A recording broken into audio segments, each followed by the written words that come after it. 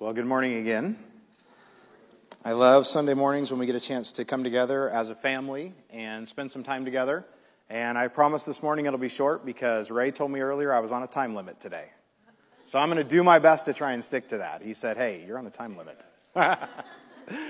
So I know it's Memorial Day weekend, and I know that a lot of you have plans, and some of you are heading out of town, and we know that we have a number of our folks who are also out of town. But before we jump into the lesson this morning, I wanted to take just a moment to think about what Memorial Day means to all of us. Memorial Day, as we know, is a day that we honor those who have given their lives for this country. We know that, and I know this for a fact with this church, that we have a great respect for our military community, not only due to our proximity to that, but I see the giving that takes place with our military ministry. So I know that you guys love the military and respect the military just as much as I do. I wanted to take just a brief moment to have a moment of silence for all of those who have given their lives for this country. So if you'd join me for just a moment.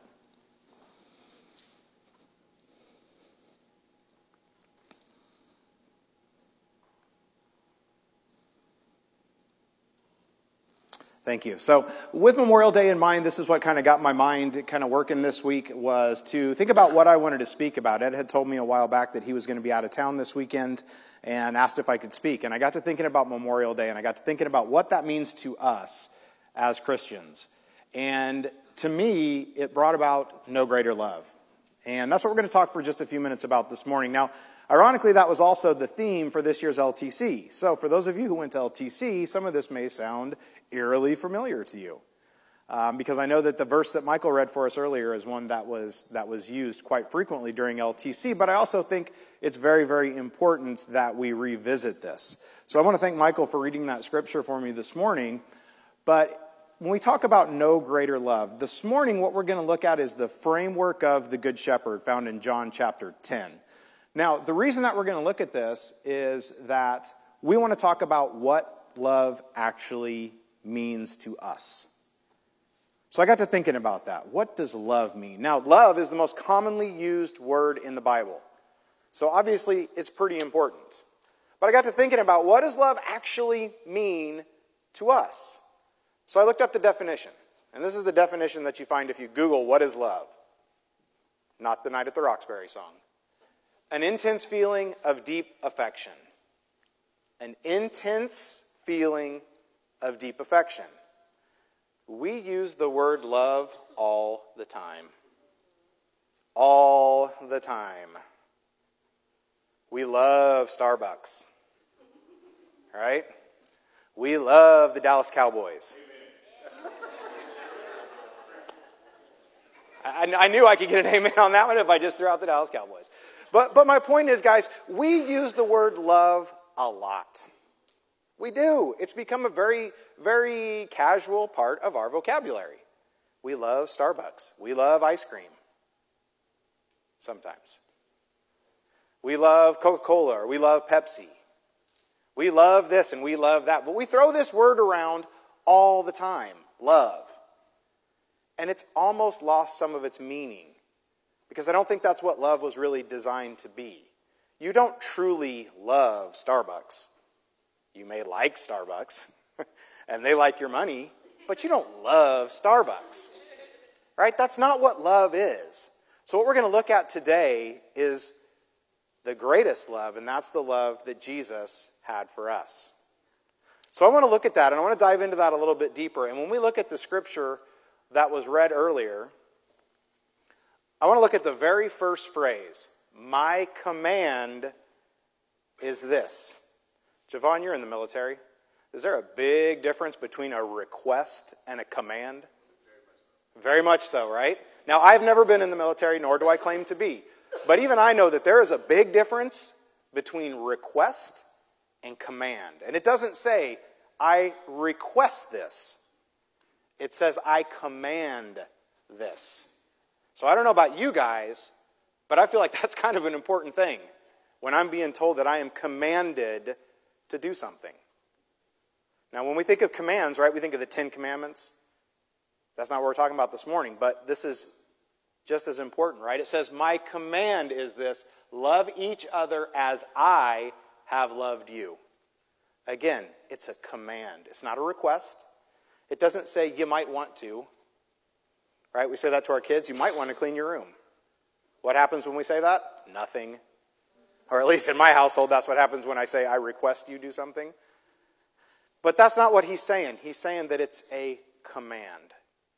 So that's what we're going to look at this morning, but we're going to look at it from the framework of John chapter 10. And in John chapter 10, just to give you guys a little bit of a refresher, Jesus is talking to the Pharisees, and he is referring to himself as the Good Shepherd. Now, this is one of those things that I love about Jesus, is he taught in ways that people understood. Right? He taught in ways that people could understand. Do we always do that? We don't. Right? Because we get caught up in our Christian phrases, and we get caught up in Bible speak, and we get caught up in quoting scriptures and things like that. One of the big things I talked to my youth group about, we actually went through a whole series on this on Wednesday nights, of about 18 kids. And I would say about 16 of those kids told me the reason they don't share Jesus with other people is they don't feel confident in being able to do it. Because they're afraid they'll get asked questions they don't know the answers to, or they don't know how to quote scripture. That's not how Jesus taught.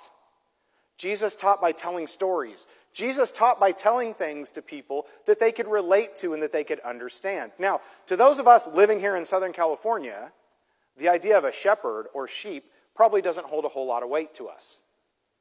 Some of us have maybe never even seen a sheep. Now, I grew up in the Midwest. I've seen plenty of sheep. We dissected a sheep in zoology. I won't even get into that story because there is no worse smell in the world. But we don't really relate to sheep. But what we have to think about, and this is so important when we're studying the Bible, is time, place, and context. Okay? Jesus was talking to the Pharisees. Okay? He was referring to himself as the shepherd and his people as the sheep. Sheep were a very valuable commodity back in Jesus' time. Now, we may not think of it that way, right? We don't think about, okay, so Michael has 5 sheep in the backyard, so what? But in this time, sheep were a commodity.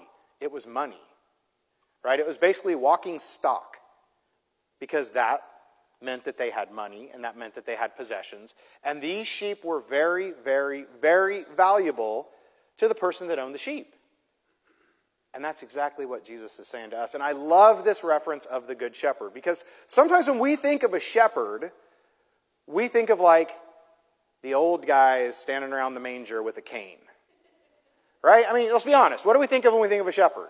That's kind of what comes to mind, is an older gentleman with a long beard looking at Jesus in the manger, because that's kind of that visual that we've been given. But I want to challenge that visual, because shepherds in this day were just the opposite. And why do I say that? Shepherds were tough. They were tough guys. When we talk about the story of David and Goliath, David talks about some of the things he did as a shepherd. And he fought bears, and he fought lions, and tigers, oh my. But you get the idea, right? This was probably not a frail old man fighting fighting bears and fighting lions. Shepherds were tough. They weren't afraid to go before the sheep and make sure that the path was safe for them. That took courage.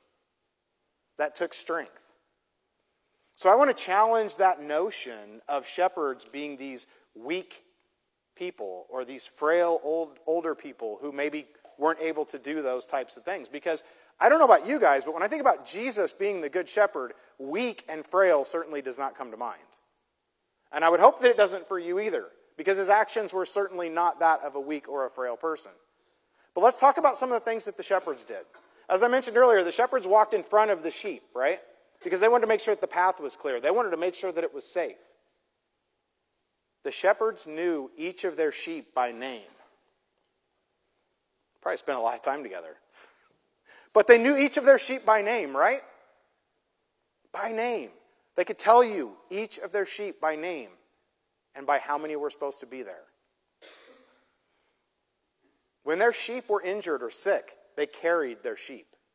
They literally would pick the sheep up, put it on their shoulders, and carry their sheep. Which goes back to what we were talking about with frail and weak. Sheep are not light. These guys are hiking around with sheep over their shoulders. The other thing is, every one of those sheep were so important to a shepherd that he would leave the flock to go get one. They would leave the 99 to get the one.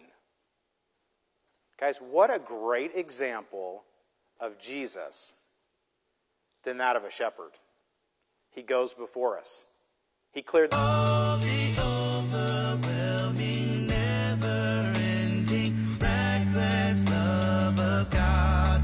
Oh, it chases me down, fights till I'm found, leaves the 99. I couldn't earn it, I don't deserve it, till you give yourself away. Oh, the overwhelming, never-ending, reckless love of God. When I was your foe, still your love fought for me. You have been so, so good to me. When I felt no worth, you paid it all for me. You have been so, so kind to me. Oh, the overwhelming, never-ending, reckless love of God. Oh, it chases me down, fights till I'm found, leaves the 99. I couldn't earn it, I don't deserve it, still you give yourself away. Oh, the overwhelming, never-ending, reckless love of God. There's no shadow you won't light up, mountain you won't climb up, coming after me. There's no wall you won't kick down, lie you won't tear down, coming after me. There's no shadow you won't light up, mountain you won't climb up, coming after me. There's no wall you won't kick down, lie you won't tear down, coming after me. Oh, the overwhelming, never-ending, reckless love of God. Oh, it chases me down, fights till I'm found, leaves the 99. I couldn't earn it, I don't deserve it, still you give yourself away. Oh, the overwhelming, never-ending, reckless love of God. I still don't understand how they make those noises with their mouths, the beatboxing. It makes it sound like they're using like a drum machine, but it's all their mouths. I'll never understand that. But I love this song. I've been begging Brandon to start singing this song for us on Sunday mornings because I just love everything about this song. The overwhelming, never-ending, reckless love of God. Overwhelming. Isn't it overwhelming at times? Do you ever sit down to take communion and start thinking about everything that he does for us? And you're almost moved to tears, or you start to shake? It's overwhelming that he would do that for us. It's never ending. God's love never ends.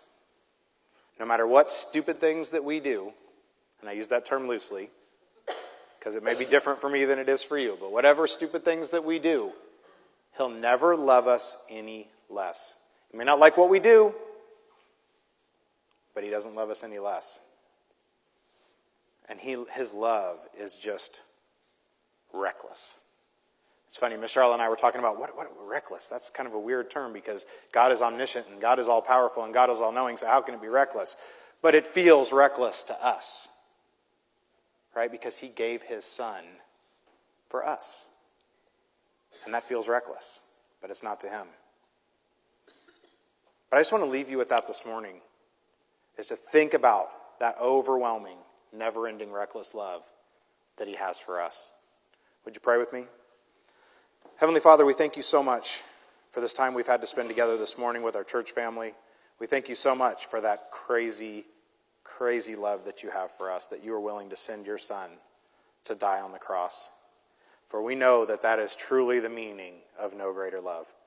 So Heavenly Father, just help us to always be in tune with that. Help us to lean on that when things are difficult, when things are challenging, when we just don't understand the things that are happening around us or the things that are happening to us. Help us to always remember that you have that reckless, never-ending love for us.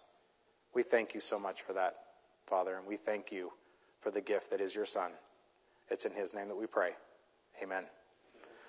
This morning, if there's anything that we can do for you this morning, if we can pray for you in any way, if you have never taken on Christ in baptism to receive the gift of the Holy Spirit, the baptistry is warm, it's filled, it's ready to go. Or maybe you've been a Christian and you've fallen away. Maybe you've forgotten about that reckless, never-ending love that he has for us. You have an opportunity this morning to come forward and to make that right before you walk out that door, because you want to be in the experience of that crazy love that he has for us. So Skeeter's going to go ahead and come forward and lead us in another song. If we can help you in any way, please feel free to come forward as together we stand and sing.